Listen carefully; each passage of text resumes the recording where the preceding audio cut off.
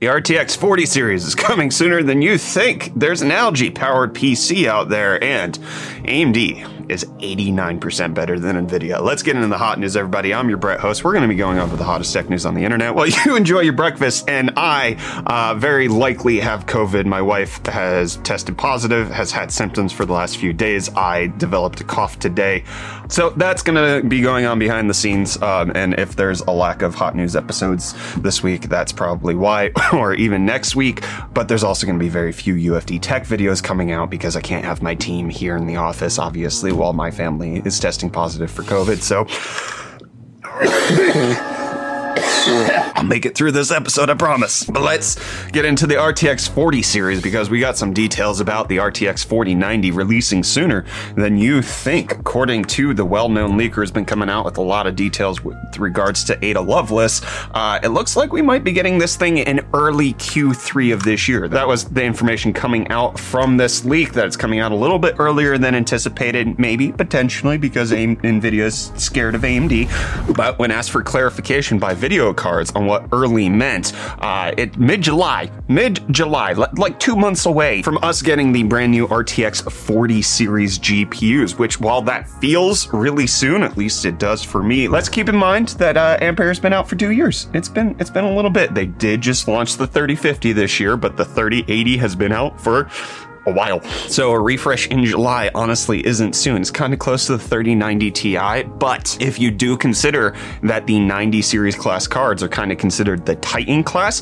NVIDIA's done this all of the time, where they would launch the Titan X and then they came out with, what was it, the 1080 Ti at the time, and then they came out with the Titan XP. So NVIDIA has a history of just like constantly pushing releases back to back, but there's some more information on what the 4090 might be with regards to how fast it is from this same leaker, indicating that the 4090 will not be that 600 watt card that we've been hearing about. That's likely going to be reserved for the 4090 Ti and coming out either later this year or next year. But this 4090 will be a 450 watt card, so roughly equivalent to the 3090 Ti, but according to this, roughly 2 times the performance of the RTX 3090. And we've heard doubling numbers from every leaker out on the internet, either for RDNA 3 or for the RTX 40 series, or NVIDIA used to always say that their cards were double the previous one. It's really hard to know if we can trust this, and obviously just wait until it comes out. But also in this leak, they indicated that they're disappointed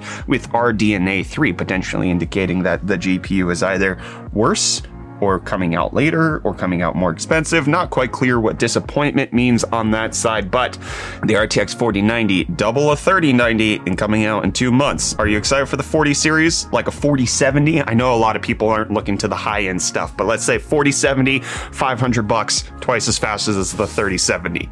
Does that interest you? Let me know down below in the comments. And in case you want to stay on the current generation, the RTX 3080 Noctua Edition being released by Asus. This is a 4.1 slot card. Yes, my friends, over 4 slots for obviously noise reasons and cooling reasons. It has Noctua fans in there. It's a beefy, chunky guy, but in case you want probably what's going to be the quietest, coolest 3080 on the market, that's going to help you out. And the crypto market needs to be helped out right now because Bitcoin's down 3% to be under $30,000 again. Had a rough day yesterday. We talked about how it was over $31,000. Now it's down. Ethereum down 3.8% to be at $2,000, and Dogecoin down 3% to be at 8.7 cents. And in case you have some extra cents that you want to spend on PlayStation, Sony has unveiled a lot of their details on their extra PlayStation Plus tiers that they're going to be coming out with, including the games that are going to be included on these, the PlayStation Plus Extra and Premium subscription services. With regards to PS4 and PS5 games, it's actually quite remarkable. In case you haven't played a lot of the PS5 exclusives, you're going to get Demon Souls on there, Returnal's also going to be part of it,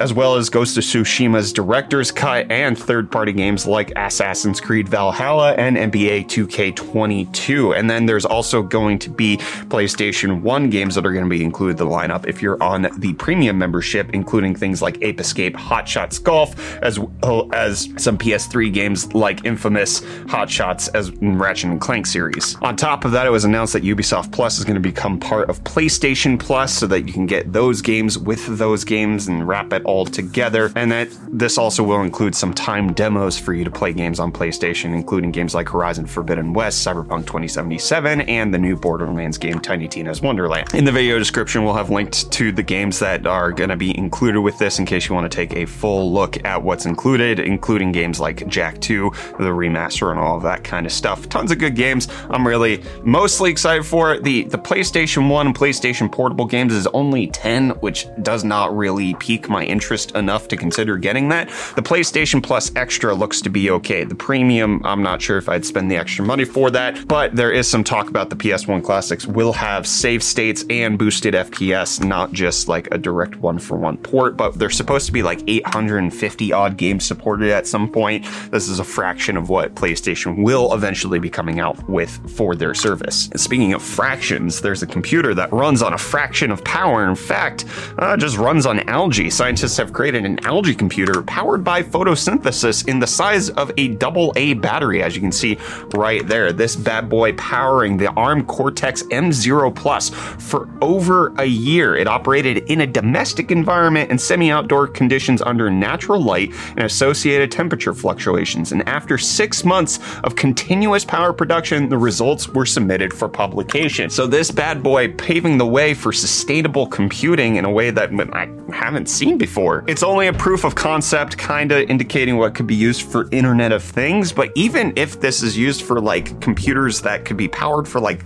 I'm just thinking practically like a koi pond. You put a smart device in your fish pond and then you can use the algae to power a computer to just give you readings on like pH balance, all that kind of stuff. It's kind of intriguing. It's using the Cortex M0 Plus, which according to ARM themselves is the most energy efficient ARM processor available, but just seeing a way to run computers that doesn't actually use any sort of electricity from the grid and instead is just using photosynthesis is pretty gosh dang cool. And AMD thinks they're pretty gosh dang cool with them coming out with their new marketing numbers indicating that, hey, most of their GPUs, in fact, I think all of their GPUs, according to them, are a better performance per dollar than NVIDIA's GPUs across the entire RX 6000 lineup, which is something that consumers kind of already know, and AMD is just a better price for FPS, but that still doesn't mean that people are buying as many AMD cards as NVIDIA cards. But you can see here, they say that the 6950 XT offers 80% more FPS per dollar and 22% better performance per watt, but the 6400, my friends, is 89% more FPS per dollar than the 1050 Ti and 123% better FPS per watt, showing off that they just beat NVIDIA down the stack. Whether you want 1080p medium gaming or you want 4K max gaming, they're bringing that to you at better FPS per dollar. It gets a little close in areas like, you know, the RX 6800, it's only 8% better, but they conveniently leave off the areas where, you know, more FPS per dollar for the 6500 XT and the 6750 XT, but not better FPS per watt because they draw more wattage than the cards they're comparing them to. It'll be fine. Who cares? It's not stacking the deck. Not at all. AMD's better in all ways, every ways. You guys always tell me that. Brett, why are you so mad about AMD being worse sometimes? I couldn't possibly say that because AMD's never worse. That's not how any of this works. And I'm not working anymore either. I'm gonna go rest. Thanks so much for watching this episode of Hot News. I'll be back hopefully tomorrow. I mean, it doesn't take a lot for me to come down here and film. It's like an extra 10, 20, 30 minutes out of my day. I can prepare Hot News while I'm in bed. We'll see what happens.